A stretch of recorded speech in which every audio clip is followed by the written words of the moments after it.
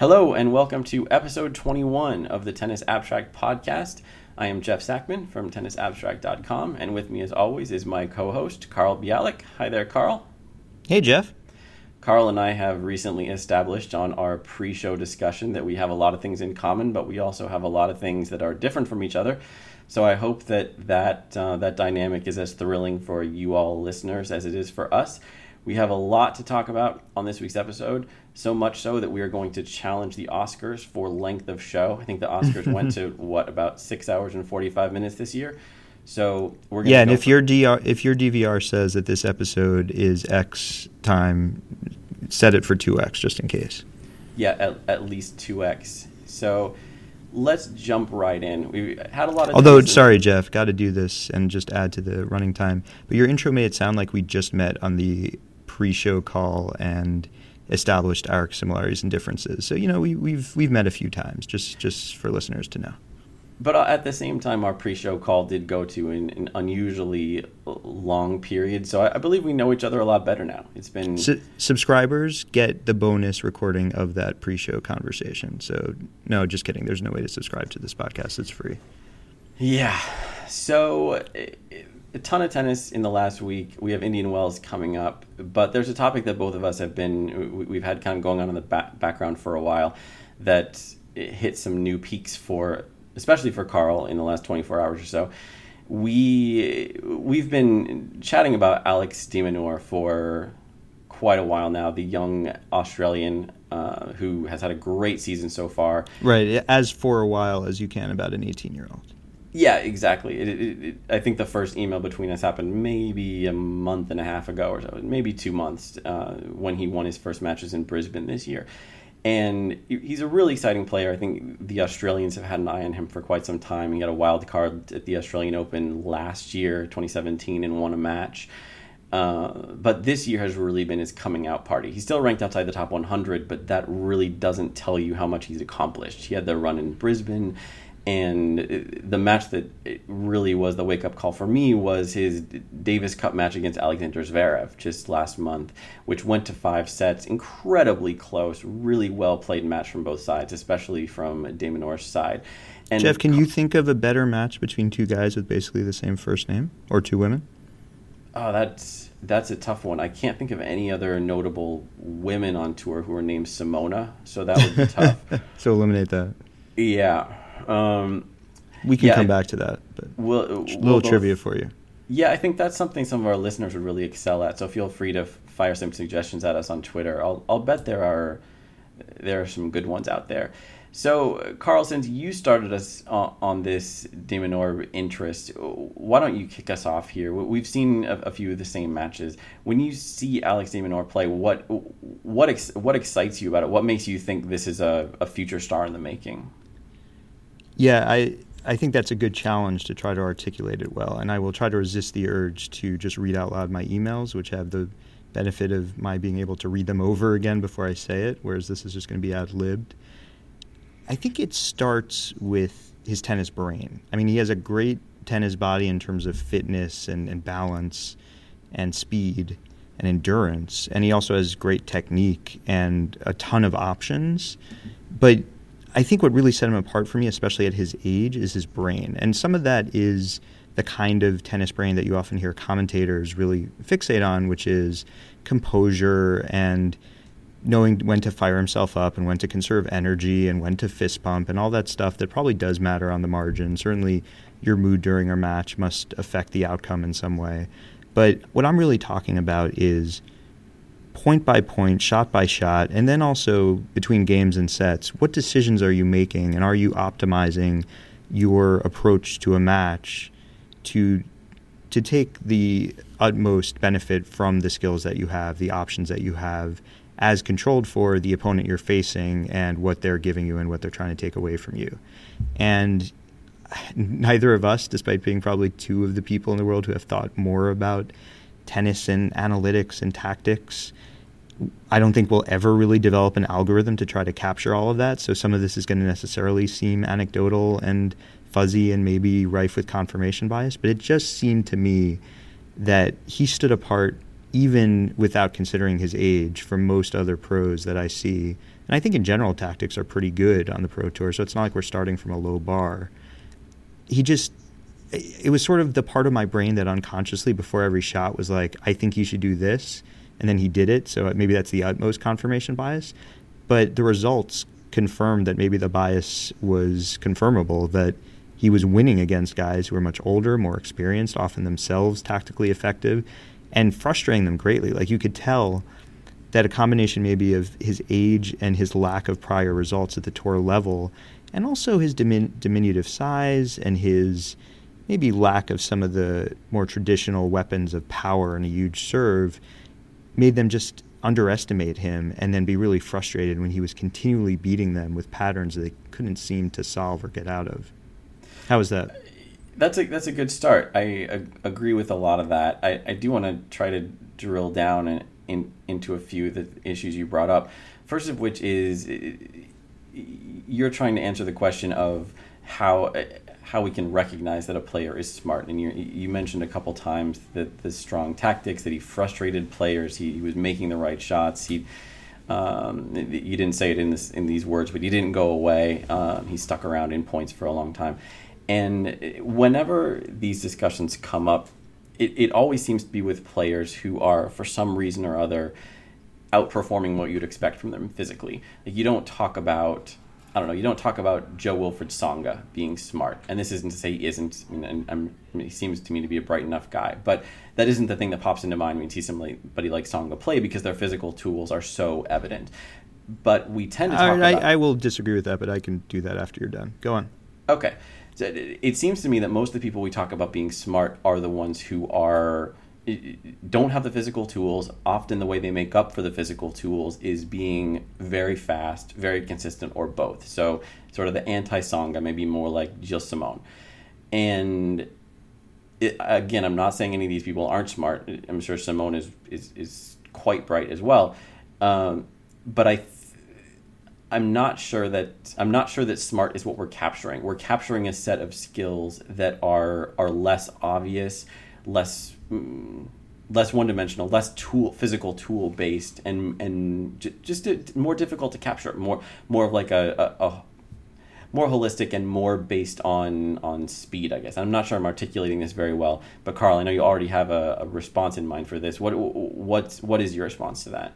Sure, and first of all, we should remind listeners, as Jeff said, we do disagree on some of this stuff, and I think these kinds of shows are always more interesting when the two hosts do, instead of just agreeing with each other, which we also do sometimes do, because sometimes we're both right. So on Tsonga, I already disagreed on him, but I also have some thoughts on Simone. Tsonga, I think, does not get enough credit for being smart. So maybe this is not that inconsistent with what you were saying, but I certainly, when I watch him, am impressed by his decision on a few things. A big one is where he serves. I remember still a finding you published on the Tennis Abstract blog, which everyone should check out, not just for this post but for others. And it was that he was better serving to the ad court than the deuce court, to an extent that you usually just see with lefties, and he is right-handed. And I don't remember the extent to which you dug into the potential reasons and the sort of sub-categories of types of serve, but it strikes me that a server having success, and he's not the tallest guy, he has a serve that is much better than his height would suggest. A serve is a lot like a pitcher, like choosing when to use which stuff and how to mix it up and how to keep players guessing while also trying to usually go with your strongest, going against their weakest tools. And I think he does all of that, and the fact that he's been able to master the ad court serve means that he has an edge on break points and game points, which almost always happen in the ad court. And then in terms of his game, I think when someone has a huge imbalance between the two sides of their ground strokes, when they have a much better forehand than backhand, that's usually the imbalance, although Benoit Paire is a French player who's more on the other side, and maybe Simone too. But Tsonga's forehand is one of the best in the world, maybe ever, and his backhand is probably one of the worst in the top 100. And when that's the case, I think it can take a lot of smarts to be able to manage that and still be a regular top 10 player. So in his case, I've often marveled when watching him at first of all, how many forehands he's able to get, and then often coax guys to go into his forehand corner because he's gotten the forehands by camping out in the backhand corner. Maybe we'll sort of being able to calibrate it so either they miss or they give him enough time to hit a cross-court forehand on the run, which he does really well, or down the line. And then also sort of calibrating his aggressiveness. Like, if you worry that if they eventually find your backhand, you're now really likely to lose the point, then the longer the rally, the more likely that is to happen. So it makes sense to go for broke early. And it also might make sense if they do find your backhand to go for broke on that very first one, which is something other guys with much weaker backhands sometimes do, like Milos Raonic and Jack Sock, by going down the line almost right away if the backhand is found. Okay. And then Okay, go ahead. Yeah. I definitely take all your points, and I agree, especially with some of the examples you give, that Tsonga plays very smart. And I think I'm referring more to the general perception. Like, you'll rarely hear commentators marvel at how smart Tsonga is, and the way that they'll marvel about that with a different style of player. So, Jeff, you know what I think the difference is between us here is that I think you said you often think, and you meant the general you, and I took it a little too personally. So sorry for the misunderstanding. Okay, no, I'll just switch to Norwegian, which doesn't have the same ambiguity. That'll be good, especially for those of you, if anybody knows Norwegian, you'll hear how bad it is. Let's take a slightly different tack here. I think we could look at almost any player up to and including John Isner and say this guy has nothing in common with, say, Alex de Minaur. And yet is smart. I mean, we've talked about this before, Carl. I think we disagreed about this, and you largely convinced me that a lot of what Isner does is extremely intelligent and well thought through. Tennis-wise. Yep, tactically very sound. So I think you could make that argument about a lot of players. I would about Simone, but I'll spare our listeners. Go on. Yeah, I would definitely make that argument about Simone too. And Simone's I think a very smart guy, both on and off the court. Yep. Despite his occasional vocal misstep, let's say. But can you think of any players who fit the mold of a, let's say, a pest, like really fast counter puncher, not a lot of weapons? Can you think of anybody in that category who you wouldn't think of as tactically really strong? Yeah, that's a great question. I think I will get out of the trap of that question, and it's somewhat cheating because we kind of talked about this by email earlier, by saying no, and partly that's because there's so many shots and so many decisions they make that there's just a large sample to kind of admire their tactics, and that because we're often sort of marveling at the big ace and the big forehand, that we don't think about all the tactical decisions that led up to it. We just marvel at sort of the power and the skill, that our minds maybe just focus more on the tactics when we don't see all those other things distracting us. And relatedly, I think with de Minaur, something I said right at the beginning is he has so many tools, and that's another way that a player can kind of flaunt their smarts, because you know that there are a lot of options they have. And sometimes people say if you have a lot of options, it is harder to make the decision, and that might be true, but it at least is much more ostentatious. I will say just one other thing on this point, which maybe is what you were driving at, which is just as, we would say, like, it's probably true that everyone has a really good serve in the top 100, even if some are not one of the 100 best serves in the world, and that we should appreciate that more. Some of that is selection bias. Like, you just need to have an effective serve to stay in the top 100.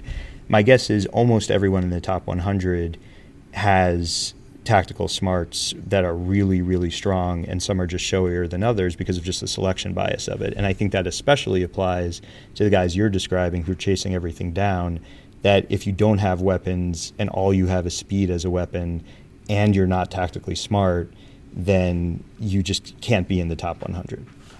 Yeah, I would agree with that. I probably would have ended up saying the same thing over the course of the next 10 minutes as we dive a little deeper into this. One thing that's occurring to me now, I had imagined this as being sort of our overarching tactics discussion, which is obviously a big bite to try to chew. One of the issues is what exactly tactics means. And this is one of those times where, as analytics guys, we tend to like to get to the bottom of an issue and build it back up from the very basics. And I think if there are any tennis coaches out there listening, like they're probably thinking we're just groping around in the dark. We don't know what we're doing, because I think if you are a tennis coach, then you know what tactics means. You don't have to think about it. I mean, it's just an established category. But to me, it's not so clear. We have this entire range of things, from like you talking about Tsonga and where he serves in the ad court. We have a very simple decision, like you're serving in the ad court against opponent X. Which direction do you go? I mean, these are things you can count. You can look at his results in the ad court. You can look at his results with wide serves. You can look at his results with wide serves on break point. You can break them down by opponent. These are very easy things to study. It's a very easy decision to isolate. You can tell what he's doing when he's doing it.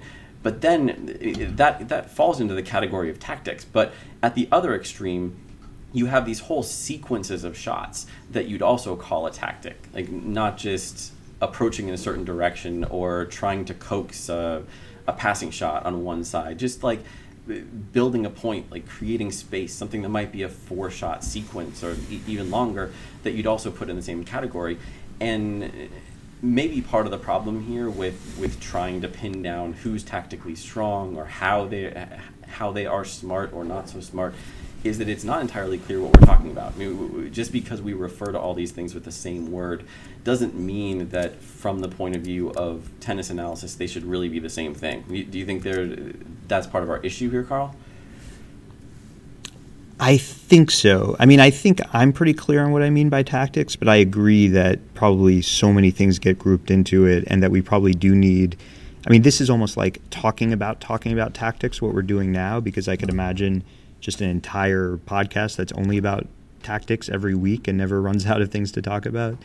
And I think having like a taxonomy of all the phrases and what we mean about them. I mean, I think just agreeing on terms is so often so much a part of the problem in these kinds of conversations, and such a hard thing to do. Yeah, absolutely. And that's I think a big part of my issue is that if I were to say something like tactics are really tough to evaluate with analytics, I mean, that sounds like a clear sentence, but if you actually try to pin down what it means, in some instances it's completely false, and in some instances it's overwhelmingly true. So something's got to give. I mean, not every word has to have a crystal clear meaning all the time, but I think tactics is serving too many purposes. At least when I think about a topic like this, when we're talking about a certain player being tactically strong or tactically weak, I'm instantly thinking, okay, what is it that we can test? Is it testable? If it is testable, how are we going to test it? What data are we going to use? What questions are we going to ask? And to me, tactics breaks down into so many, probably hundreds of questions, some of which are easily answerable with the data we have, some of which are impossible to answer with any data that's out there now. A lot of things fall in between. So it's tough, really, to determine and just what we're dealing with here when we're talking about tactics. And like you say, right now we're talking about it, which is maybe not the most compelling podcast topic we could dream up. No, but I think it's important for the reasons we've said, and yeah, I also just think that with talking about tactics, that you made a very revealing point about how you think, and I think how I think instinctively, which is what exactly do we mean in a measurable way, and then how do we go about measuring it? Can we even measure it? And I think that's right, and it's a good instinct, but also that it doesn't necessarily mean that if it turns out that some of what we mean isn't measurable, that it's not real, because this does really feel like some of the hardest stuff to measure for a host of reasons that we can get into if we're ready to move to a related meta topic. Yeah, I agree that the issue is just because you can't measure it doesn't mean it's not real. But at the same time, to use an analogy from baseball, one of the ongoing research topics for decades now has been measuring clutch, and of course that comes up in tennis as well. And Bill James had a famous article, I think it's called "Measuring the Fog" or something like that, where he basically made that point. Just because you can't measure it doesn't mean it's not there. And that's absolutely true in baseball and tennis and millions of other things. But at the same time, if you can't measure it in something where measurable results are what matters, then you have to ask how much of it is really there. Like in the case of clutch in baseball, like people have measured it and found a little bit, and it may be that there only is a little bit. What I'm thinking of in making that analogy is when we talk about very specific tactics that don't come up that often. Like, for instance, Carl, you haven't brought this up yet, but I know you're going to if I don't first. One of the things we've been discussing in preparation for this podcast is a really interesting website called tacticaltennis.com, right? Am I right about that, Carl? I think so, and I will check while you continue. Okay, so there's a tennis coach who's done really yes, deep tacticaltennis.com. Sorry. Tacticaltennis.com. So if we're going to plug it, we might as well plug it correctly. So the guy who writes that site... It's two guys, by the way. Two guys, the two guys who write this site, do some really deep dives into specific players, specific approaches, tactics, all that stuff, complete with pictures and diagrams, and it's really interesting. And I've only really dug into this one article, and I'm going to look into it more. And there's not a lot there that's testable, but there's one remark I remember from this recent article he wrote about Alex de Minaur. Is that he rarely will hit 3 backhands in a rally, but when he does, he usually loses. And I'm not trying to attack the tactical tennis on this count at all, because it's probably true, and this is only a minor point. It doesn't have very much to do with their overall message in the blog post about Alex. But when I hear that, I'm thinking, okay, 3 backhands in a point, that means minimum 6-shot rally, and there really aren't that many 6-shot rallies. And if you break down 6-shot rallies by how many are going to have 3 backhands from the same guy, we're down to a minuscule percentage of points. I mean, I guess I could look it up. I don't know how small the percentage is, but we're talking about a really small percentage. So for one, my first question is, how on earth do you know that? I mean, how many matches do you have to watch and tally results from to actually know that 3 backhands in a row or 3 backhands in a single point is a death knell to a point? And for another thing, even if it is true, does it really matter? Does it come up enough? And even if it does, how does that compare to other players? I mean, it seems like that would probably be true for most guys. If you're playing on what is for most players your weaker wing, then that having to hit that shot 3 times probably is a bad thing. You're either in bad position or you're just making bad decisions, any number of things.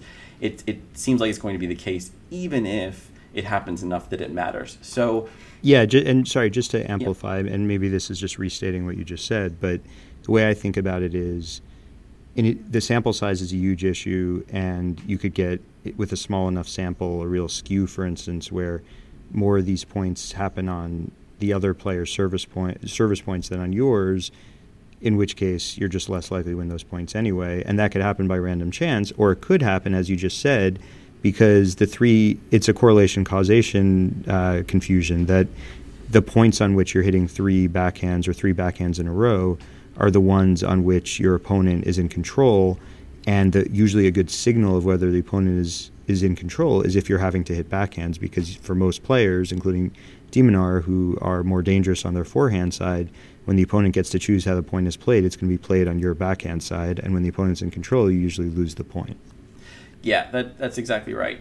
And sorry, just to generalize slightly back to a point you made before, I think is very related here. Some of this means as you dig in really deep, the insights are going to be more questionable and also less important to the overall results of a player, just because those situations will happen so rarely. And also, there's the question of, well, if you can't actually measure what you mean, then how do you get to a uniform understanding of what is and isn't good tactics? And if you can't, maybe there is some truth out there, but maybe in a practical sense, it's just not that useful to talk about it, because we will never really come to a shared truth. On the other hand, I will just say one thing in defense of that sort of 3 backhands approach, which is I read it more as like this is a very specific example of a more general point we're making about his backhand. This is illustrative of something about patterns that are bad for him. And sometimes it might not be 3 backhands. Sometimes it might be just one that he's forced to hit under a lot of duress. Sometimes it's really about what happened in the 3rd backhand, which could happen in the 1st with a different sequence of shots before it. So I did take it to be somewhat metaphorical. That might be too generous of a reading of a site I've just discovered, and for anyone who follows me on Twitter knows, am immediately a very big fan of, despite all the the questions we're raising about the analysis. Yeah, and that's why I emphasized from the beginning that, I don't mean to attack or pick on the whole post just because of one thing that's testable that I don't think makes the point they're trying to make. But at the same time, like I said a little bit before that, when I'm reading something about tactics, I am just thinking, almost after every sentence, I'm thinking, is this testable? Is this testable? Can I really see if this is true? Can I prove it? Can I disprove it? And this is an issue I have with other writers as well, that you often will read through an entire article without finding anything clear enough to write some code and test it, even if the data is out there. So that when you find the scientific term is like, is it refutable? Meaning, like, if you can't test whether it's not true, then it's really hard to believe it's definitely true. Yep. And when you finally do get down to some, even if it is just a note in passing, like the 3 backhands thing, if that's the first thing you come to in 700 words that is refutable, and you can refute it, then all of a sudden you wonder about all that other stuff. Like it's easy to say things that feel very right when you're not being that specific. And again, I'm painting with too broad a brush here, because some tactical analysis is really sound and a lot of it's very interesting, but you do wonder. So just to change gears a little bit, Carl, one of the things you touched on in your tweet storms about tactical tennis in the last 24 hours or so. Sorry, everybody. That's okay. I'm a little concerned I just used tweet storm in a sentence without even pausing for some air quotes. But you mentioned that you played the best tennis of your life in the morning after reading all this stuff. And obviously, tennis by Carl Bialik is a little different than tennis by Alex de Minaur. And there is video up on tennisabstract.com, which Jeff can link to in the show notes if you want to, lose some of your vision and your will to live. Yeah, but as Carl has noted, his game has improved since then. Some of it in the last 24 hours, so could be different now. But I'm curious. It's easier to understand this stuff if you do it yourself, and you follow through on these patterns. You test certain things firsthand. Can you give us an idea of what you learned from reading so much about professional tactics that actually translated into more success in your own game? That is a great question, and one that I did not particularly think about deeply before writing that tweet, mainly because I had to run out of the house very soon after finishing that match, which I didn't want to end because I was enjoying playing so well and thinking so clearly so much that I just didn't want to stop. And then I realized it was 5 o'clock and I hadn't eaten anything all day, and that's what happens when you binge on consuming material about tactics and then try to carry it out. Or at least that's what happens when I do. That's probably not one I should put in the generalized third person for our more conventional listeners. So I will try to articulate what I think was going on. I think it was a few things.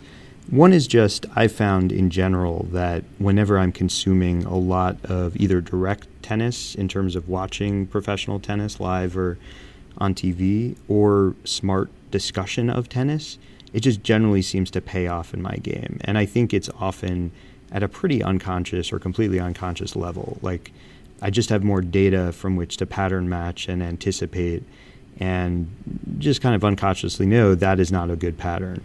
Of course, a lot of this is dependent on to what extent I can really apply professional tennis to my own game. And I think the answer is quite a bit, and that's not at all a statement on my own overconfidence or hubris about my game, but just that I think it's one of the beauties of the sport that as long as all the different skills scale at about the same rate, which is a pretty big if from my level to the professional level. In other words, if my serve is 5% the quality on whatever unit you want to use of Federer's, and my backhand is 5% the quality of his, which feels roughly right, you can weigh in because you've played me many times and usually won, then it's possible that the way I think of those shots in combination and using them, assuming my opponent is at about my same level, will be able to at least be instructed by what he does and what he does well. So I think that's part of it. I think more specifically, one of the funny things is I enjoyed the tactical talk so much at Tactical Tennis, but some of it was also quite technical, and it's funny how similar those words sound, yet how different they are in terms of what we mean. at least what I mean by technical is really more just like the biomechanics, the stroke production, the movement, what your body is doing to try to carry out what your mind wants it to do. And one of the points it kept making was that for certain grips, that's always good to meet the ball out in front, and for certain grips, it's especially good, and it needs to be especially far out in front.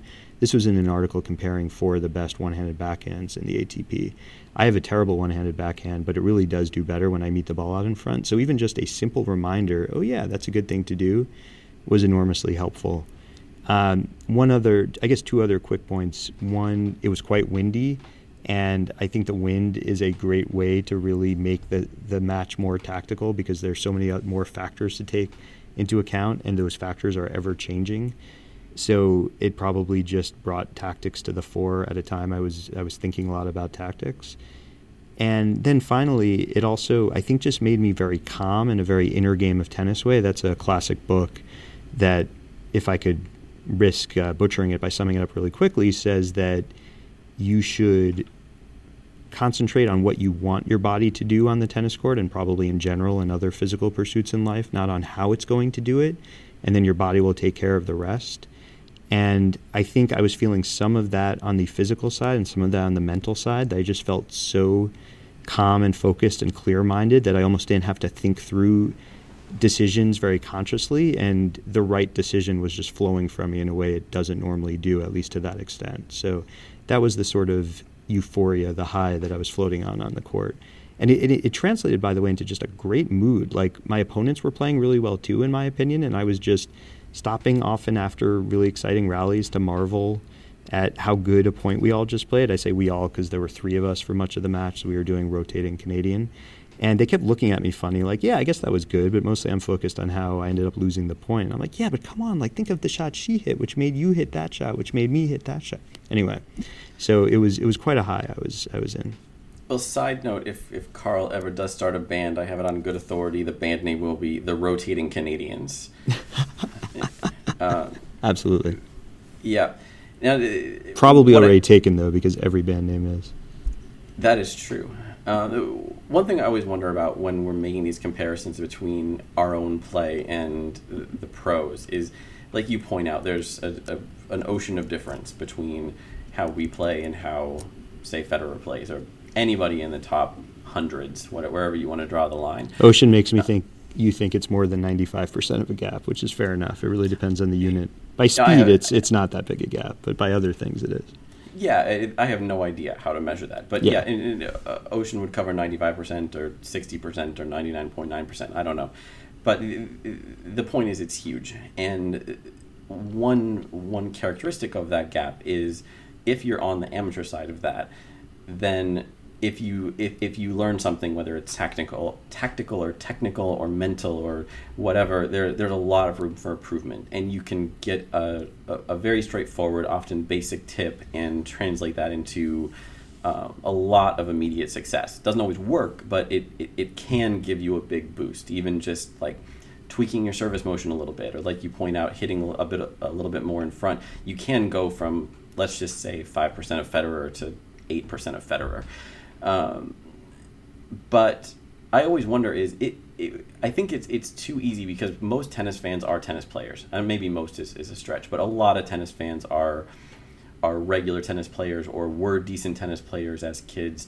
So we all know what that's like, to get a tip from a coach and go out there and employ it and think, wow, that really worked. And then take as a lesson from that when pros are talking to their coaches, that the same thing is happening. That, Darren Cahill says, Simona, go out there and use this tactic against Sharapova, and then there's going to be this boost.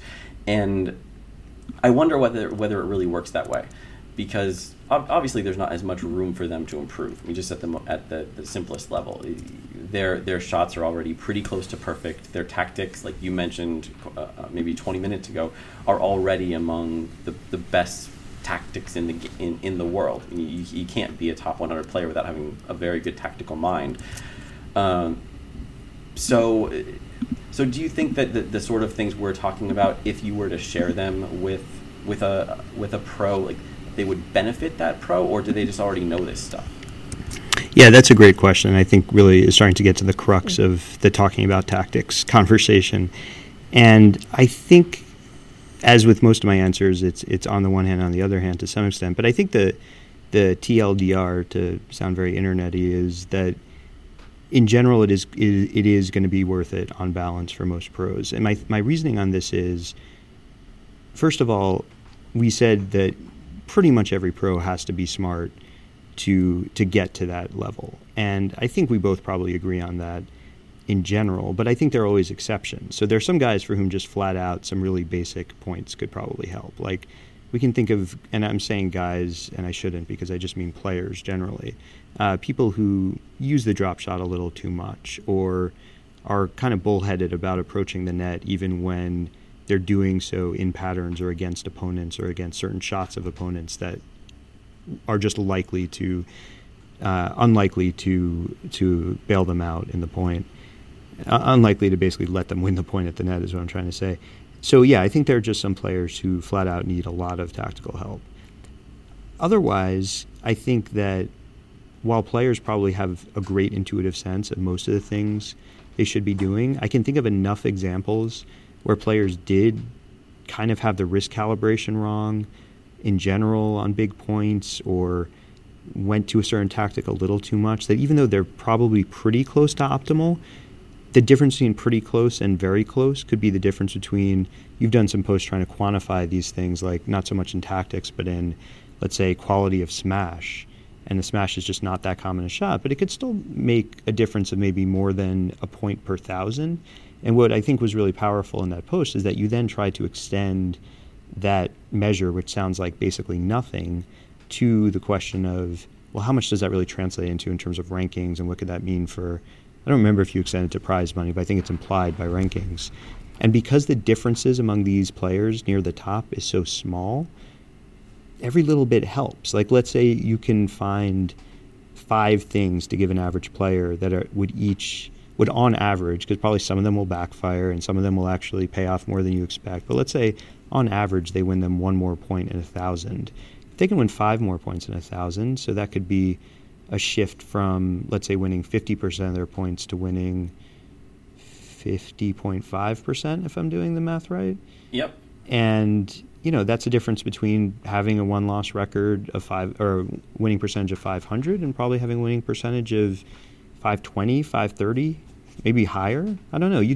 It's not going to be 50.5%. It's definitely going to be higher than that. And then once you have a winning percentage that much higher, you start getting a lot more ranking points. You get better seeding. You get entry to better tournaments. These things are a virtuous cycle or circle. It is. And even if you don't have that cycle kick in, like you point out, a very small difference in on-court results can have an outsized difference in ranking. And that's, like you say, it correlates with prize money, all the stuff that matters in the end to tennis players. And you're right to point out that sure, you're never going to give a pro a tactical tip or a technical, I guess it's possible, a technical tip, but you're never going to give them a tip that's going to have the same potential for an enormous impact that giving a good tip to you or I would as amateurs.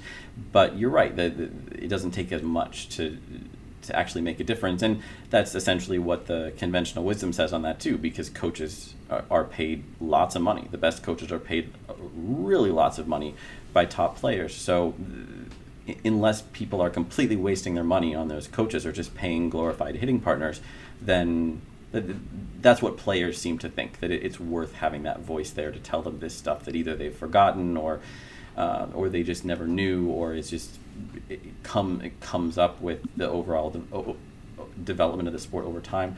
So the $1 million question then, and that's usually a metaphor, but in this case it might actually be literal, is what information would actually could we create? And it doesn't have to be we as in analysts like me or podcasters like Carl or tacticians like the people behind tacticaltennis.com.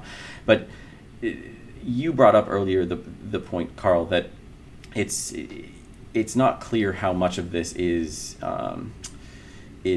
predictive. I don't think you used that word, but it was implied in what we could actually study in all this stuff. So the question always is, when you're reading about a tactic that worked or didn't work, is it's very easy to look at a point and say this is what went wrong. This is what happened. So you're describing the past. So you can say, this is what player X did.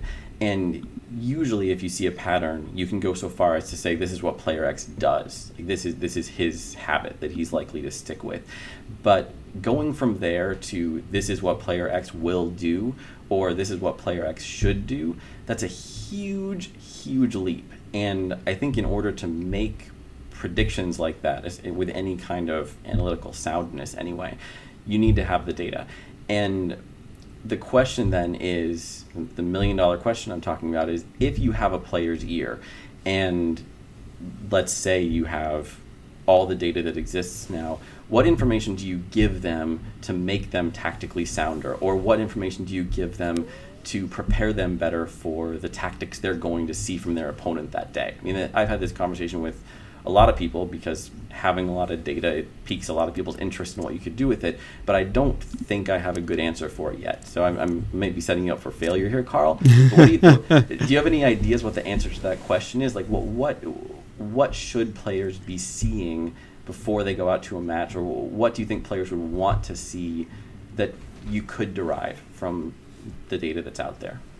Yeah, that's a great question, and a few sort of preliminary things just to mention quickly before diving right in, which is, first of all, I made a sort of crack about, sort of not, that you could have just an entire podcast that had many, many episodes just about tennis tactics, and that was meant to be sort of a nod to Tactical Tennis actually does have a podcast. And this morning, just before the match, actually, I was listening to their latest episode, which you would think, despite the name of the show, is just like every episode about tactics. But this was, I think it turned out, their latest episode just a couple of weeks ago was very much targeted at players like Jeff and me, and probably a lot of our listeners, amateurs. And it was like, here's some sort of tactical tips on the cheap. My favorite of which was the cheapest, which was, if you've just played someone, my modification is someone who you don't expect to play again, but who you think is probably pretty smart. Just ask them to tell you what your game is, like describe it to you, because it's really hard for people to see their own game. And they have just spent the last however long you've been playing basically trying to study your game as quickly and efficiently and brutally objectively as possible in order to dismantle it. So they will know you better than you know yourself, at least in some aspects. And I thought that was great advice that I'm probably going to start trying to follow, although most of my partners are regular partners, which makes the conversation more awkward. So also one of your partners is let's not. Yeah. Okay. Let's just say that I have non-tennis relationships with many of my partners. I mean, Jeff and I play and are also very good friends. So, or you can edit that if you disagree with that characteristic of our friendship. But no, I just want our listeners to know that one of your regular partners is someone who, when asked about your game, usually makes some combination of angry sounds and snickers. Oh, that's many of my opponents. Sorry, I thought you were going to describe one in particular. But to me, actually, that is a really, that's like the tweet length version. Yeah, my game is really annoying, and it's useful to know that. Like, some people would be sad to hear it, but to me, the point of tennis is to make your opponent do things they don't want to, or in my case, sometimes see things that aesthetically offend them.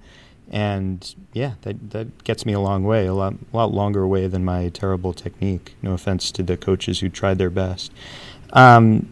So anyway, on this episode, I think they were making the point that we are driving at, and that maybe has helped persuade me of this argument, which is that actually some pros could also really use the help. And that does seem surprising on first glance, especially when you consider the primary example they gave is the most successful men's player of all time, at least at the Slams, Roger Federer, 20-time major champ. They made the point that if you listen to him talk about the evolution of his backhand, and we've talked about that on the show, and Jeff has done some great posts quantifying it on his blog and elsewhere, including The Economist, it genuinely has gotten better. And when you hear him out on why, it's kind of as simple as, oh, maybe I really can just swing freely more often and be more aggressive, and maybe that means I'll miss more, but overall it'll mean I win more matches. I mean, he had to change the racket, which itself is sort of somewhere between tactic and technique and I don't know what, probably having a sponsor who's a racket maker and is willing to do anything they can to make you more successful while holding their product as the tool of your success. But, it did kind of come down to he didn't really change his technique that much. I'm not a technique expert, so take this with even more grain of salt than most things I say. that sound authoritative. But I was persuaded that based on the things I've heard him say and the way it was described on this Tactical Tennis podcast episode, it was just a matter of like being reminded that you have this great shot and that you're always going to miss more when you're more aggressive. It doesn't mean it's not worth it, and that he knows that better than anyone because he's an aggressive serve and forehand, and he misses sometimes, and that doesn't mean that it hasn't been on balance worth it.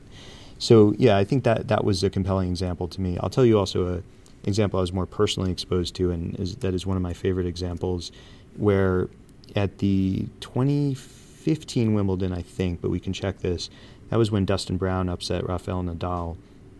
And he was working at the time with a coach named Craig O'Shaughnessy, who's very stats-minded and writes a lot for various websites about stats and has worked on tactics with many players. And Jeff and I don't always agree with him, but I still think he gives a lot of good advice. And I certainly found his description to me in the Wimbledon media dining room of sort of the tactical advice he gave Brown when facing Nadal to be pretty compelling.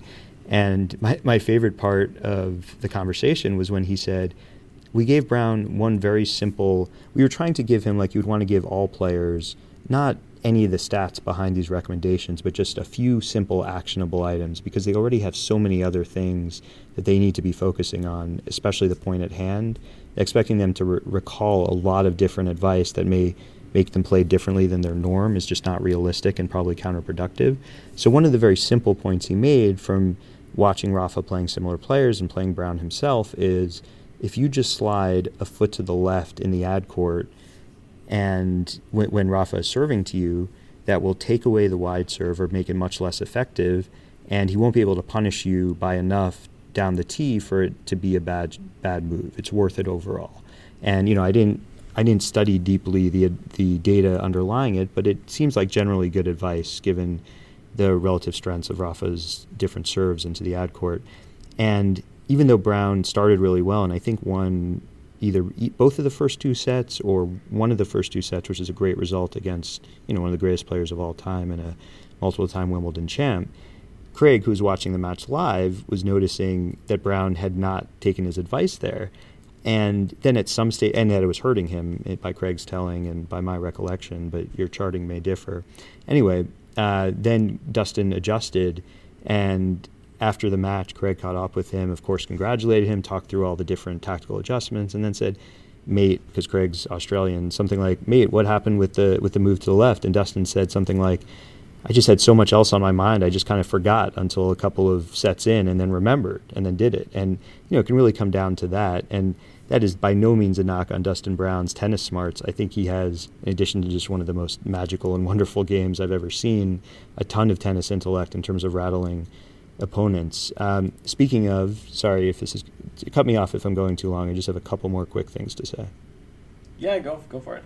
So I just mentioned rattling opponents, and Brown, like Gael Monfils, will often do something very unconventional on the court that probably from sort of a conventional tactical approach you would say is the wrong move. But I think that often really works to unsettle opponents. I described before how unsettling my game can be for opponents. And I think there's a lot of virtue in that because players, when they're comfortable, are really hard to beat and really hard to ever make miss. And if you can give them something they're not used to seeing, it might win you that point, and even if it doesn't, it might win you later points because they are now out of their sort of comfortable, deep focus, unconscious thinking, pattern matching, and thinking consciously, oh my God, what's he going to throw at me now? And not only does that mean that I will lose the match because of this thing he's throwing at me, but will I look stupid and be in a million tweets with highlights of me screwing up against what looks like a Bush League tactic. Just twice in the last few days, I'm bringing this up because I thought it was really striking that twice in the last few days, players who have been in the top 20 or top 10 in the WTA and ATP both tried really unconventional shots that almost looked like jokes, but I think had some virtue. Pablo Cuevas he had what looked like a bounce smash, and instead he let the ball bounce lower and hit a tweener drop shot, which was terrible, and Fognini came forward and dispatched it for a winner, and Cuevas was now 2 points from losing the match in a blowout, and Cuevas went ahead to win the next 6 points. That is a very small sample size. There's confirmation bias risk and so on, But given what I know of Fognini and just what I know of tennis, it would not surprise me at all if that took Fognini out of his comfort zone and made him confused and think for a bit, like, is this guy just going to tank the last 2 points? And then Irani, who has one of the weakest serves in WTA, had match point, was running away with her match, and hit basically an underhand drop shot serve. And I wasn't watching the match live, but from what I saw, it was partially a result of losing confidence in her serve. But also, what a great way with a weak serve to make your opponent think twice and maybe also move forward a step, and then your weak serve becomes less weak because they have to guard against this crazy tactic that no one ever tries. So that certainly seems like an example. The last thing I'll say is, you mentioned that it's not that useful to describe the past because the future will not likely match it. And so if you've just mastered what you should have done in the past, that won't matter that much tomorrow. I think the really important exception is players who often face each other, not themselves, although in the case of Murray and Djokovic, maybe themselves, who face each other often, and often in really big matches, and the most important matches for the sport generally.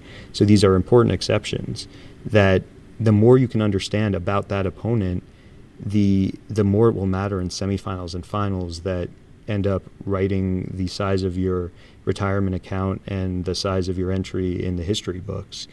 And, I just think that it takes away so many of the variables if you are learning from what you did against the exact same opponent. Well, I think, Carl, that was a very long and very interesting non-answer to my question. I may have misunderstood the question, in which case it's amazing that you didn't cut me off to correct me, and thank you for that. I'll let you off the hook because I'm not sure there's a good answer to it. Can you rephrase it? No, I think if I did that, then we'd go down another. How about if I promise not to answer? I'm just curious what I misunderstood. Well, what I want to know is I guess you gave me a couple examples in the case of Craig O'Shaughnessy and Dustin Brown, but if we are thinking, how can we essentially merge tactical thinking and analytics? How can we use analytics to make players tactically smarter or better at responding to the tactics of the opponents they're likely to face?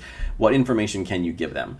And I mean that in as specific of a way as we can muster. Like, literally, what statistics do you think? Maybe you make a good point about don't give them the statistics. I mean, that's really what I think.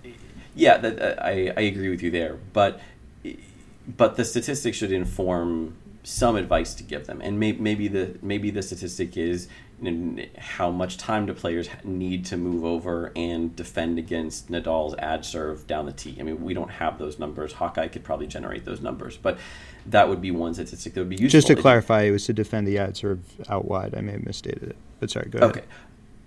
Okay, yeah. The movement was to. What I meant was along the same lines. Like that's the dangerous serve, but as soon as you move over, you have to worry about the serve down the tee. Right.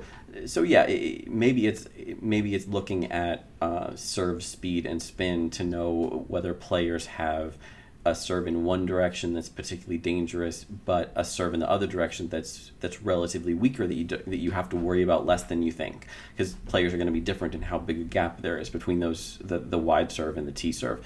So maybe that's one example, or maybe it's just knowing, for instance, that someone like Nadal will go to the ad court 90% of the time on break point, something like that.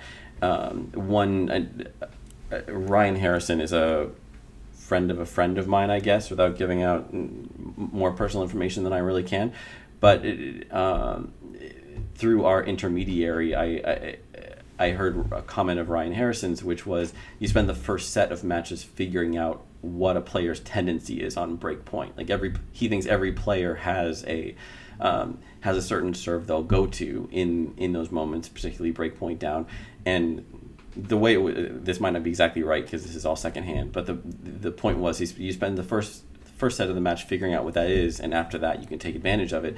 And the obvious follow-up to that is, like, why not figure that out before the first set? I mean, that person is not playing the first match of their life, not even the first pro match of their life, probably not the first match of that week. So maybe it's something as basic as that, just being able to tell a guy, this is a very basic tactic that you can expect your opponent to use. And to me, when I'm trying to answer this question myself, it's really easy to get bogged down into much more difficult questions like, in a certain 3-shot sequence, if you can even go so far as isolating a certain 3-shot sequence. I mean, what direction or what type of shot is a player going to use then? But maybe it can be more simple. It's just knowing like how often a player is going to run around their backhand and hit a forehand. When they do, are they going to go inside in or inside out? How often will they be more conservative and play a shot down the middle to take some angles away from the opponent? I'm not sure how basic those questions are. I mean, in a way, they're very deep, but I'll say they're basic in the sense that they are something that some pretty basic analytics can answer. But I guess that's what I'm after. Like, there's a lot of numbers you could generate that describe players' tendencies in a way that we can expect to be accurate for player X's next match. Which of those numbers can you take and translate into advice to a player that will be useful? That's the question I'd love to know the answer to, and I don't expect you or anybody else to have a final answer to. But I promise not to answer. Can I just talk around it for a minute or two, because I have a couple of thoughts? Yeah, go around. Okay. So yeah, first of all, I mean, I think it's apt given this sort of talking that we're doing, which I'm not saying in a dismissive way. I think it's useful, as we said, for sort of naming what the issues are and how to even name them in the first place, the different concepts we're talking about, that I gave a sort of roundabout answer, and maybe I'm doing it again now. I think maybe misunderstood the question, because the scope of the question is enormous. I mean, if I could answer that question, I guess with an example or two, it wouldn't be enormous. But to actually answer it comprehensively would basically be, let's unlock this entire potential of analytics to improve players' chances of winning matches. And given you're saying you can't do that, Carl? Well, we only have infinite amount of time left on this episode, given where we're at right now in the show notes. Yeah, we've got 6 hours left to go until we get. That's right. Until we beat the Oscars. Exactly. And it'll be hard to do advanced analytics while also trying to hear what you're saying and think of responses to it that make sense. But I'll try, and you too.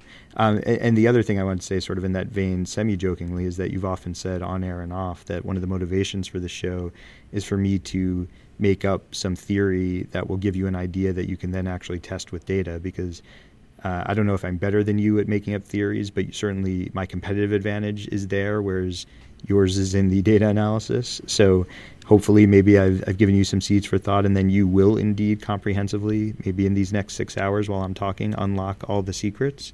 And I also think, it's just a little bit unfair to people like you and me and some of our listeners, because of the age-old problem that you and I have written about and talked about many times, of just a lot of the best stats that we would want to be able to do this work are not available to you and I.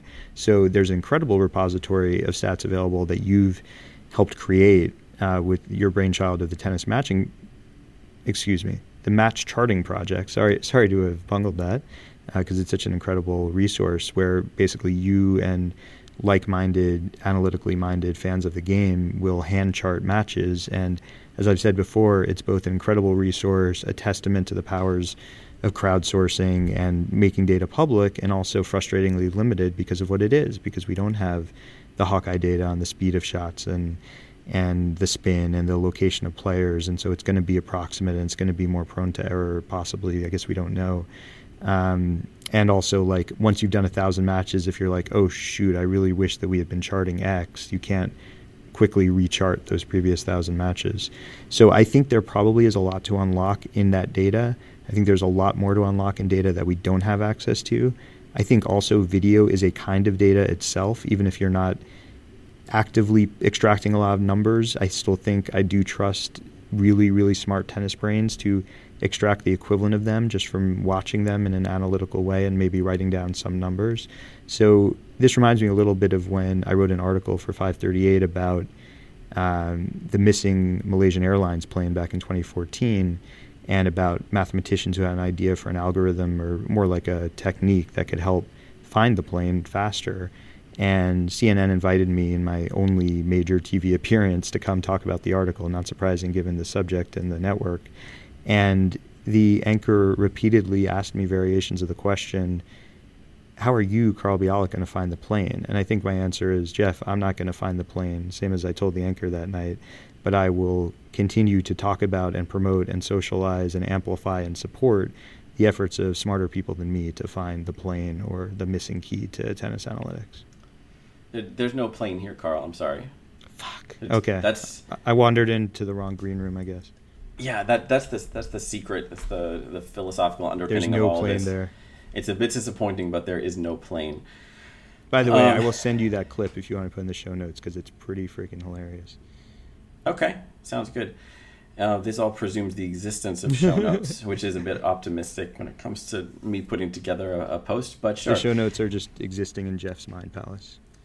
Yeah. We are going to wrap up the talk of tactics, and I believe we're hitting now. I'm sure we'll revisit. Yeah, we absolutely will revisit, and we could, as Carl has said a couple times now, we could probably just make this a talking about tactics podcast for many more hours. We will spare you and that. Watch our listener numbers dwindle. Yes, we're going to go from 2 to 1. I mean, we can't watch it dwindle for that long. Look on the bright side. Yeah, fractional listenership doesn't mean much, I guess. Fractional listeners. I think that's the stage my wife is at right now. She's there. Hi. She's a shrinking fractional listener. There's no Zeno's paradox here. Hoping to shrink more. Okay, so we have a lot more things on our outline for today. We're hitting the 1 hour mark, which should we do these as kind of like a speed round? I don't want to, actually, okay. Because many of them are deserving of more than that, and okay. Judging from our conversation so far, our speed round would be pretty slow itself. We will revisit Indian Wells at length, assuming we can make this happen next week with another episode after the first few days of Indian Wells.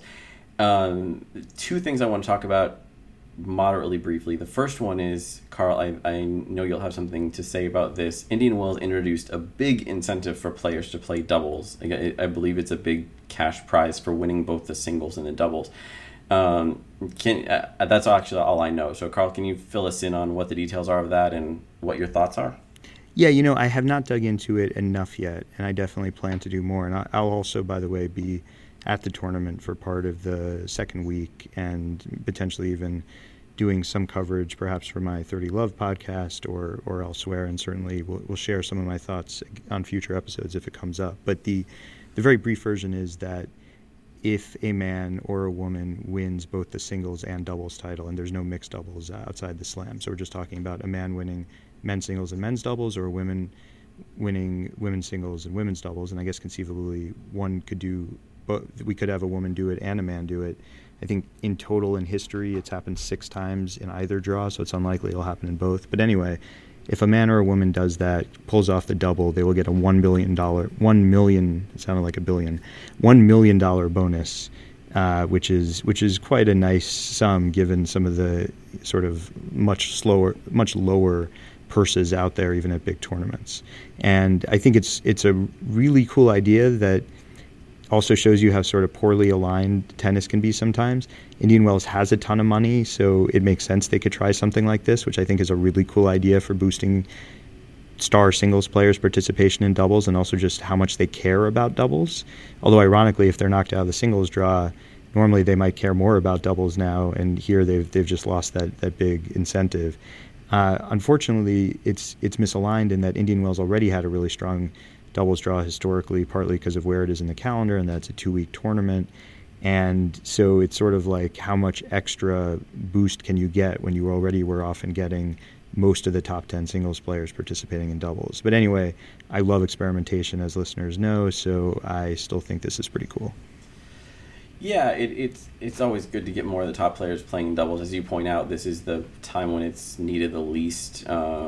And you do wonder, like some of this, I guess there aren't a lot of other bonus incentives to put in the same category, but the one that springs to mind is the bonus payout for the U.S. Open Series, that if you win the most points in the U.S. Open Series of, I guess, Washington and Stanford and Cincinnati and a couple other smaller tournaments, then if you also win the U.S. Open, you get another $1 million or whatever. It's more complicated than that, but that's the general idea.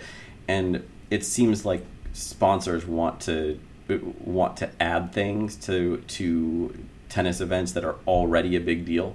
Like nobody would add an incentive to Atlanta or Houston or something. So you end up with these incentives in places where you don't really need them to increase interest. And that is one of the drawbacks here, I think. But sure, yeah, experimentation is good. Giving $1 million to somebody for playing good doubles, works for me. And you said, Carl, you like experimentation. I'm wondering how you feel about the really radical proposal for a new Davis Cup format, which, again, I don't know a lot of the details. Whenever I try to read an article about it, there's just this loud voice in my head that says they're ruining Davis Cup. What the hell is this? And I can't pick up any details. But the general idea is no more Davis Cup as we know it. Next year we'd have this World Cup of tennis thing hosted that would host, I don't know, 18 countries or something. And I don't know. I don't even know how much is decided what the format would be exactly. But let's just say matches like what started our conversation today between Zverev and de Minaur, they would presumably not happen in this format among many of the other great Davis Cup matches of the past. But of course, there's reasons for it, Carl. Do you think this is an experiment that could pay off? I mean, I guess it could pay off. It depends a lot, I think, on what unit of payoff we're talking about. I mean, so for instance, you really have to start, and I've had someone who I'll thank not by name who has helped me think more clearly about this. I think you have to start with like what is broken, how do we measure it, how do we track it over time.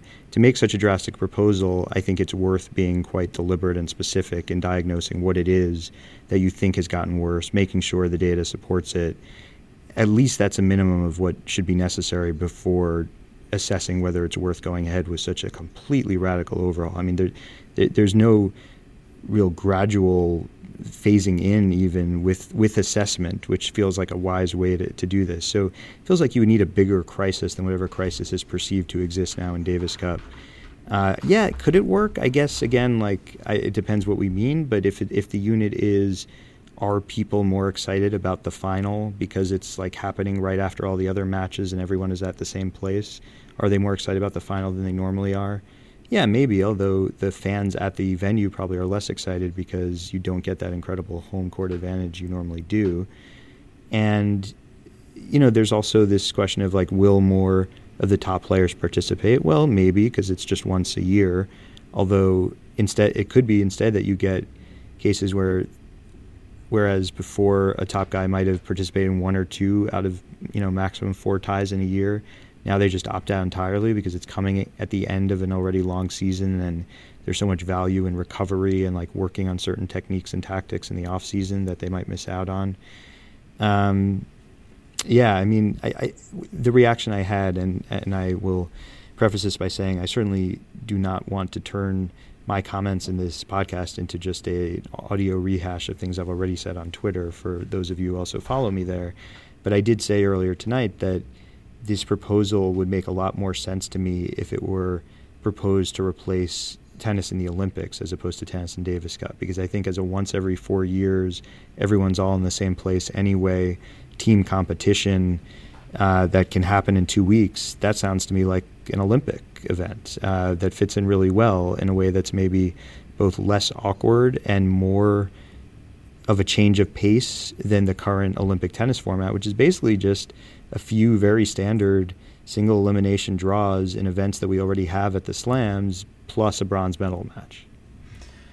Yeah, that's a good point. And you also wonder if like you point out, this is a really massive shift all at once. I mean, even if you're keeping the Davis Cup name, if you do this, you're essentially ending Davis Cup and starting some Haggerty totally Cup. New thing.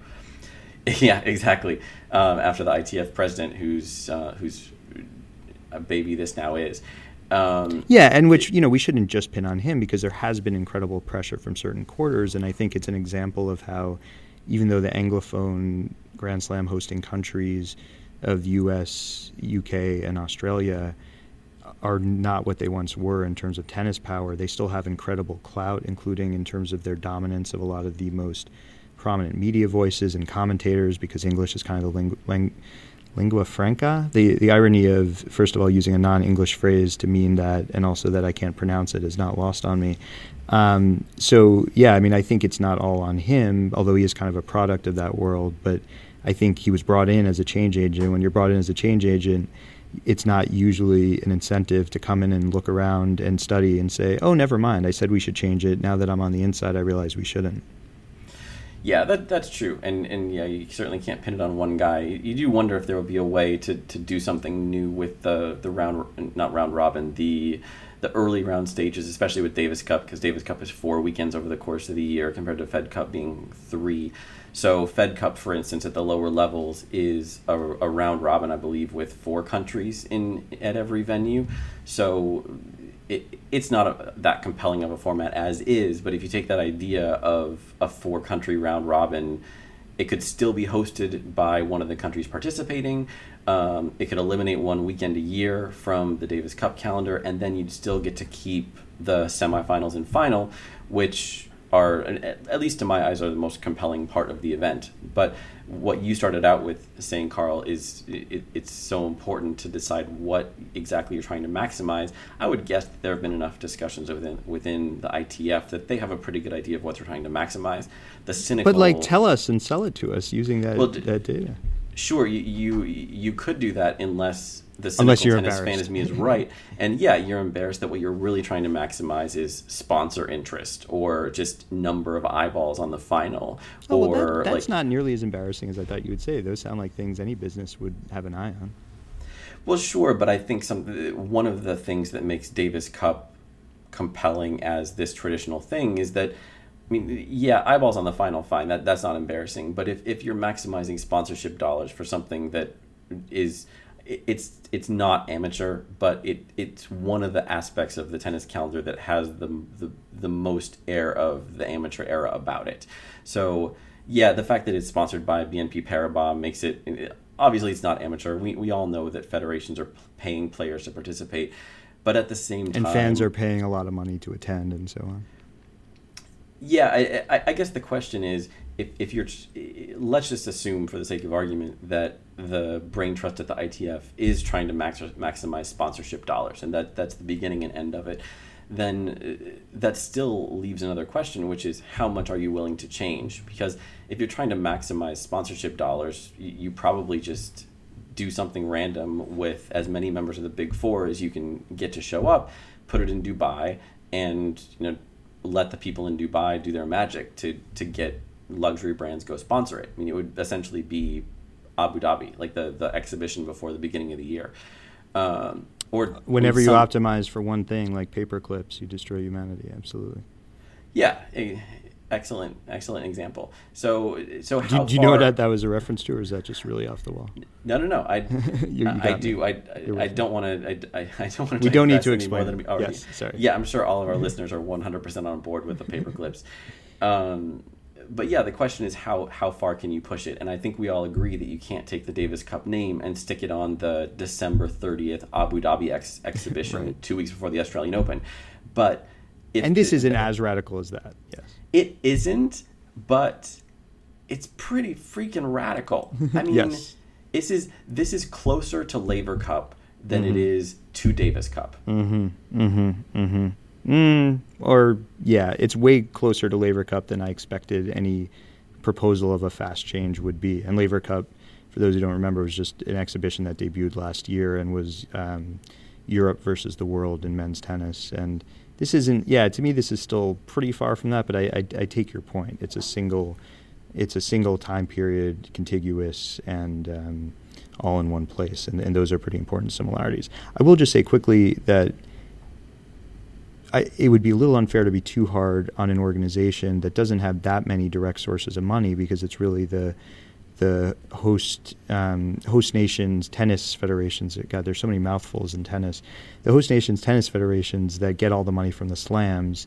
That ITF can't have too many things that are just charities. And one of the models in the way the slams work is that the slams make a ton of money, and that helps fund other tennis initiatives. And you can argue about whether the money is spent optimally, but at least that model does have some logic to it. And Davis Cup probably does need to make some money to cover some other ITF initiatives.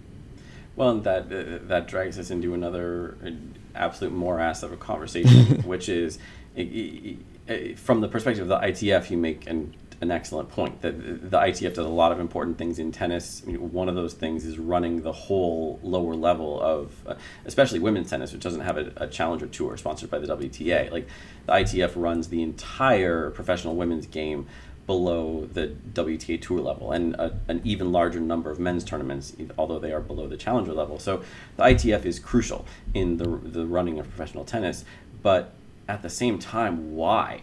I mean, why do we have the ATP, the WTA, the ITF, which is affiliated with but doesn't get most of the profits from the 4 biggest tennis tournaments in the world, which, by the way, are what most tennis fans think of as all of tennis. So we have these 3 organizations that are fighting for relevance when really they can never compete with these 4 independent things that are loosely affiliated, and who knows what they'll do from year to year because they all have their own decision-making bodies and may or may not contribute to the initiatives of the other organizations, which are probably better at looking out for the long-term health of the sport, especially from a global perspective. I think the last paragraph out of my mouth could be the topic for a whole nother hour's worth of a podcast. Or a whole new series. I mean, I will just say, though, that I think we arrived at, and you stated very clearly, what a mess you get when you have a whole lot of bodies that are supposedly going for the same thing and should be collaborating and growing the sport, instead having competing interests and undermining each other. And what you get is a tennis business and a tennis pot of money and prestige and world awareness that is much smaller than it could be. Yeah, basically you have one guy at BNP Paribas who's trying to decide how much money to pay for signs and sponsorship positions at all these different unaffiliated tournaments, which must be difficult for that guy. I never thought about that person could be a woman. It could be a woman. It's also, I mean, that I know that's sort of a joke, but like they're the title sponsor for Indian Wells, which we just touched on, and one of the big sources of that tournament's cash. Although obviously Larry Ellison's ownership of it is the other, and also just fans love it because it is a great event for fans. And then, they sponsor the BNP Paribas Masters, they do Fed Cup, they do the French Open. I'm sure I'm missing some. And the extent to which tennis, on the one hand, is just a decentralized mess and that creates all sorts of problems for it. And then on the other hand, that revenue model is so dependent on BNP Paribas believing they're getting a return on investment on the sport, which, wondering how the sausage gets made could just be because one of the top executives really likes tennis and not because of any deep analytics. That's a little scary for the sport. Yeah, definitely. So on that creepy and disturbing note, we'll wrap this up. I want to assure you all that there's many more topics for our next. I'm surprised you're not even squeezing in a little bit of movie criticism, given all the references we've made to the Oscars. But we can save it. We can totally save it. No. Let's give it 5 minutes. So I didn't watch the Oscars because Jeff. I don't know why. I didn't watch the Oscars, because so I'm assuming that did Battle of the Sexes win Best Picture? It would be faster just to say what it didn't win. No, it did not win Best Picture. Okay, it did not win Best Picture. Well, for our purposes as tennis podcasters, it was the only movie, well, one of the only 2 movies of 2017, but the only movie that we both watched so far. Yeah, I was going to say, because, I mean, usually you could start that sentence by saying it was like the only movie of the past decade that was relevant, but there's just been a spate of tennis movies lately, and I'm behind. Yeah, and oddly enough, I hadn't watched either one, but then on a China Southern flight, I was able to watch both Battle of the Sexes and Borg McEnroe, and assuming the Chinese censorship didn't cut too much out of them, I did get to watch both. We'll skip Borg McEnroe for today because Carl hasn't watched that one yet. But yeah, and if anyone listening, by the way, knows of a streaming service that legally offers it, please tweet at me and I will hunt it down. Yeah, I think it's just not there yet. I did a little hunting, but yeah, give it a few weeks or another month, and I think you'll be able to find it. But Battle of the Sexes, I think we discussed a little bit off the podcast. We both enjoyed it. We weren't effusive in our praise exactly, but Carl, tell me what you liked and what you weren't so happy about with Battle of the Sexes. Sure, and I will try to do it quickly because I am conscious we're into the 79th minute. First, I just thought overall, just as a film, putting aside the tennis, it was very good, very well done, and especially well done given the material it was working with. Now, don't get me wrong, the material, a lot of it is fascinating, and I'll try not to also repeat myself too much for people who listen to 30 Love, and I'm sure all of you do, and if you don't, check it out. I've done 2 episodes about Battle of the Sexes, what should I call it, art that's been created in the last year, one being the movie and one being a play called Balls that just closed. If it hasn't, I recommend you go watch it in New York. It's really inventive and somehow manages to be very similar and very different from the film. And I think both of them really have to struggle against the challenge of the nature of the match itself and the inevitability that that match and the end of that match will be the climax of the film. I guess, Jeff, we can give spoilers of how the match ends up. Is that fair? I think that's fair. Okay, so the match ends with Billie Jean King at age 29, I think, routing Bobby Riggs, who was 55, in straight sets in a best-of-5, a rare best-of-5 played by a woman, which is a whole separate topic, because I think tennis could use more best-of-5 played by women simply because I like women's tennis, want to see more of it, and don't see any reason why women couldn't play matches as long as men do, and find there to be sort of an air of sexism around the notion that maybe they can't or shouldn't or don't deserve the court. But anyway, whole other topic. We should actually talk about that sometime. That'd be fun. But yeah, so I thought it was really well done. The movie really nailed a lot of the period details. I wasn't alive in that period, but just from seeing footage and so on, really well acted. From everything I know about the tennis players depicted, and there are quite a few of them besides King and Riggs, pretty right on in terms of how they looked, how they talked, how they felt. I thought Riggs was done really well by Steve Carell, and King maybe even better by Emma Stone, and what's probably a tougher part because it's more interior. And yeah, I think the biggest challenge is that the tennis itself is just not that interesting because she routes him, and also because to the modern eye it will just look really slow. I was telling Jeff this before the episode that I figured that they must have slowed down the tennis in their recreation of the match on screen so that people could more closely follow what was happening from shot to shot. And then I was reading about the film, which is my typical pattern. After I watch a film, I want to read everything I can about it if it's a film that engaged me. And I found out that they deliberately were not just trying to match the match in general outline, but actually choosing specific points and then playing them in terms of every shot and where it went and what kind of spin and where the players were. And then I went and watched old clips, and they really had. I mean, it really was slower back then by a degree I hadn't fully appreciated. Anyway, so I just talked for way too long, but just one last quick plug for my show, because I did an episode with Don Van Natta, who wrote a great ESPN investigative piece about the match, which made a pretty credible case that Bobby Riggs was involved with gamblers and actually threw the match to make more money long-term than he would have by winning the match, because it was a money match. And that was a real complication to the narrative that the film skipped. And I think the only person who ever asked them about it got an answer that was something like, yeah, we just thought that would complicate things too much to get into that, which I found disappointing. So do you think that's the etymology of the word rigged, Carl? I think when you have a tennis player named Bobby Riggs, who's a real showman and also short on money, what is the name for like the thing that is like its name? It's a favorite of readers of journalism who will love it when a guy named John Weed is covering, marijuana legalization. So anyway, yes, Bobby Riggs rigging the match really writes itself. Yeah. Yeah, I agree. The tennis is slow, and my biggest reaction to the tennis itself in the movie came in relation to Borg McEnroe. So sorry, Carl, and sorry to listeners. I have to give away a little bit. I'm not spoiling the movie. Again, it's historical, so you know who wins. But I don't even have to tell you that.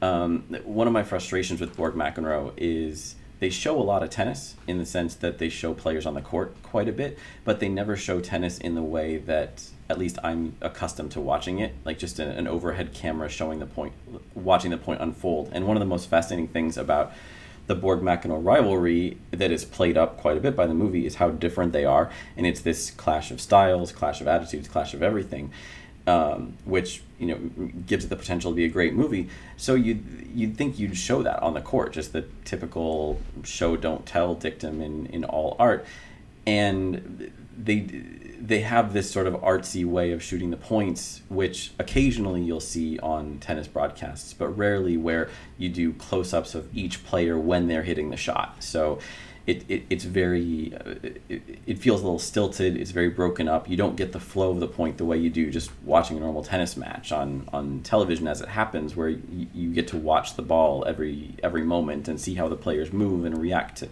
and all those things that make tennis interesting.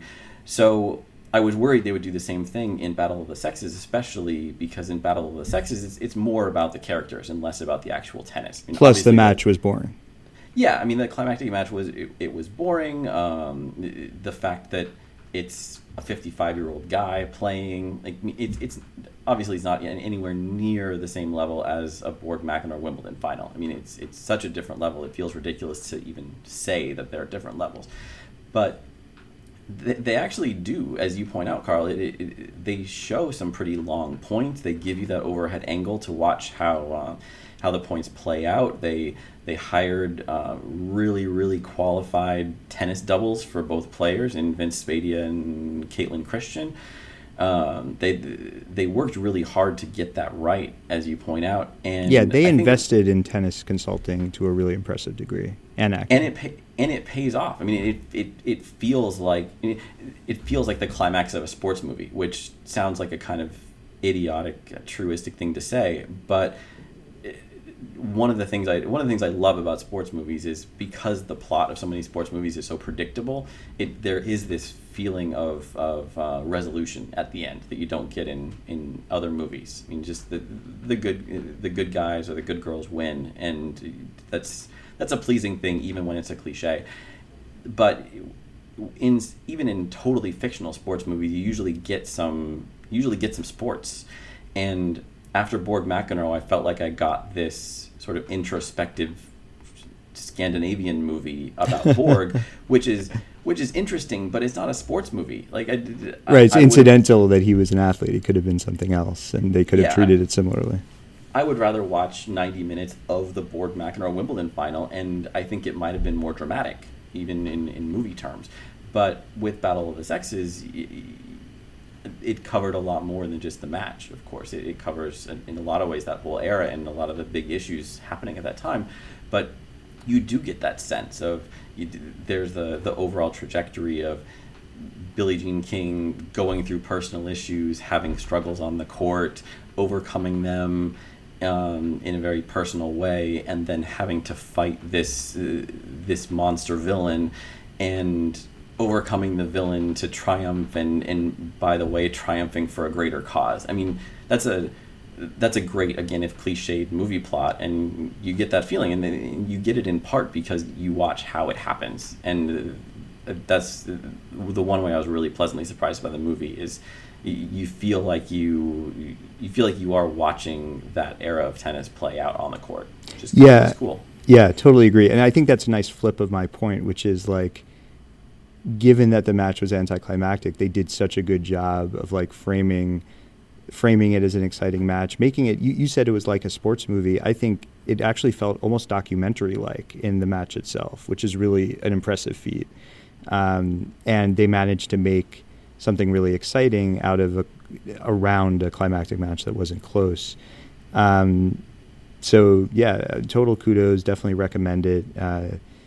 And glad that we did this. By the way, if any listeners have other tennis films that they know about, because Borg McEnroe didn't have a big presence in the U.S. yet, at least, definitely let us know. I also really want to see. There was a recent HBO Real Sports about Margaret Court. It was only a 15-minute segment. I haven't seen it yet. I did do a 30 Love podcast with Mary Carrillo, who was the reporter on that segment. So there's just a lot of great tennis content out there besides the actual live tennis content that is available all the time. One other quick note for you, Jeff, is if you haven't seen it, I'd love to hear your reaction to sometime, if you do, to Zidane. Do you know the concept of that one? No. So Zidane was a former great French player in soccer, one of the all-time greats, especially at the World Cup. And while he was at Real Madrid, the film director, and this was a documentary, but a very artistic and specific one, chose one particular match, or maybe chose more than one, but not very many, and deployed maybe a dozen cameras in addition to the usual TV cameras, of which there are many at a Real Madrid match because it's one of the biggest and most popular and wealthiest soccer teams in the world, or any sports team in the world. These cameras were just Zidane cameras, and then he cut the footage to basically show you a live match, but always with Zidane in the center of the frame and often zoomed in. And it was a very different way of watching soccer, so it wasn't the same as what you were saying with Battle of the Sexes, where it felt like you were watching a tennis match and not watching something that was incidental to it. But it was, in a way, some of the most insight I've ever gotten into soccer as a sport, in addition to it being very artfully done, and Zidane being an interesting and expressive character. So I think that it just shows there's many valid and successful approaches you can take to sports films, and I hope we get more tennis films, and 2017 was a good start. Yeah, I hope so too. And I'm going to wrap this up with one final thought on that, which is that there haven't been a lot of tennis films, but as you point out, we're getting a lot more tennis content. And just thinking through the wide range of guests you've had on your podcast, Carl, there's a lot of people who do tennis as a sideline, artists, writers, journalists. Me included. Yeah, you included. I guess you included in a way. Yeah. The thinking of the playwright you mentioned, and some of the other journalists you've talked to who basically earn their money from other things but cover the U.S. Open when they have the chance, that sort of thing. For a lot of people, tennis is a drive-by, and what that means is there's a really wide range of perspectives out there on tennis in a very wide range of media. But what it also means on the downside is that some of the basic work that other sports or other subjects have just on their history, for instance, isn't there in the way that it is for the sports that are better covered. I mean, baseball is always my reference point, and it's no sport is better covered historically than baseball. But tennis is, not even close to something that's not even close to the league that baseball's in that regard. And in a way, it's great that you have those different perspectives, but there's also this giant gap that, I watch a movie like that, and you say you go and read everything you can about it. I want to read the book, or I want to read the 3 books about different aspects of that era of tennis. And you can get some of that information, but when I think about tennis history, I think of all the books that I would like to read that don't exist. And that I'm personally never going to be able to write. I'm not sure whether anyone's ever going to be able to write that, and that depresses me a little bit. So the movies are a nice step in that direction, but there is also this big gap of media that I'd like to see as well. We are diehard tennis fans. We want more and better tennis content, and I'm sure many of our listeners do too. Can I add a couple of very quick final thoughts? Sure. Why not? Yeah, I agree with that. I also think it ties in well to the last topic, in that part of the reason I think that for so many people tennis ends up being a side gig, not the main way they pay their bills, is that there's less money in the sport than there could be because of some of the dysfunction we described before. So, this is not me pleading for a tennis job, but just pointing out that I think there are a lot of people who have a lot to offer the game and would be able to focus on it more, and therefore know more about it and just provide more great work about it, if just more generally the sport did a better job of monetizing what a just wonderful thing it is and what a great force it is in the world. I also, at risk of pushing even past 2.5 hours for the Skype call, and if I'd known of the presence of Jeff's partner during the call, I wouldn't have done it, first hour of which was not recorded for the show. I just want to say that I've called out a few times in this episode for feedback and ideas and suggestions from listeners, and we really do appreciate it. It's great to hear each other talk to each other, but all of you have a ton to contribute and a lot of things we wouldn't have thought of. And even without having called out for that in the past, and especially recent episodes since we came back from a long hiatus, we got the very accurate and necessary feedback that the audio quality was terrible. And just to give you an idea that we heard you, we both went out and bought pretty good mics, so we hope this episode sounds better, and I think last week's episode sounded better than the ones before it too. So any feedback, even negative, is valued, and we like to hear from you. Yeah, definitely. And my final thought is just a word of sympathy to one of our most loyal listeners, Petr Vets, who's also a contributor to the occasional contributor to the Tennis Abstract blog. I know he often uses our podcast as listening material during long bike rides. So as we just passed an hour and a half, so tired. I'm afraid he might no longer be with us. So please tweet us and let us know you're still alive at the end of this episode. We need you as one of our 3 listeners. I'm exhausted just talking this long. I can't imagine biking this long. Yeah, I'm exhausted just listening to you, Carl. Fair enough. So thank you, as always, Carl, for joining me on this jumbo episode of the Tennis Abstract podcast. Thank you, Jeff. I actually think even though it's probably our longest, it might also be our best, and we can disagree about that one too if you want. Yeah, that'll be the topic of episode 22. The meta episode. Yeah, we'll talking about tactics. But we'll have a lot to say about Indian Wells. So we look forward to seeing you next week. And thanks for listening to episode 21 of the Tennis Abstract Podcast.